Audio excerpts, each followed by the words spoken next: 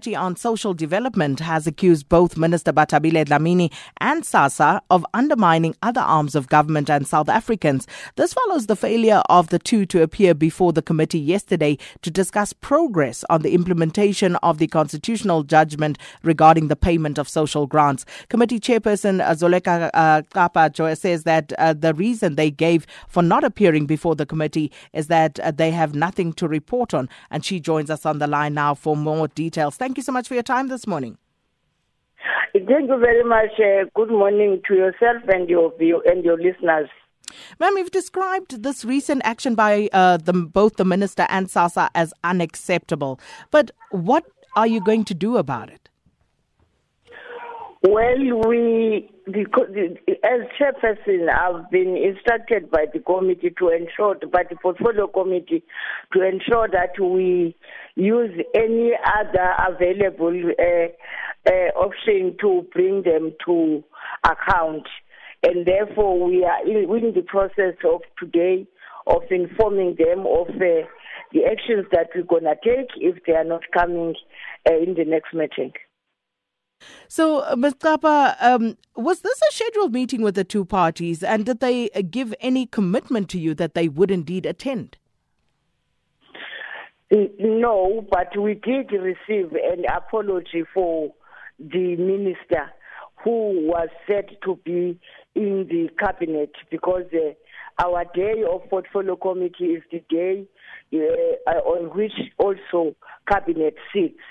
However, the issue with the deputy minister, yes, the committee did accept that apology, but they rejected the apology by the deputy minister because it's quite now a very long time that she was ever in the portfolio committee meeting or accounting on the work that the minister has actually allocated to her. And there have been, of course, developments, and I see that Sassa has indicated that they have given the post office an offer to pay social grants. Are you aware of this, Ms. Capa? For now, we are not aware because they did not appear to actually account on that.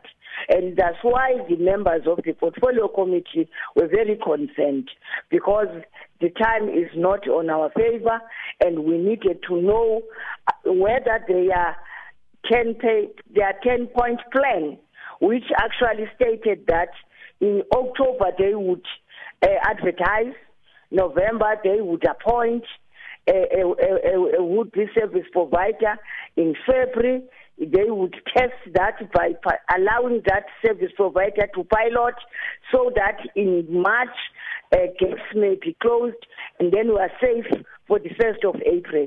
So if they were not available to give us that information, we would never be convinced that they are ready. That's the reason why the issue of non-attendance became a serious matter for the committee, demanding that we should use other available avenues within the ambit of the law to bring them to come and give such information and reassure the committee that they are on track, or prove that they are on track.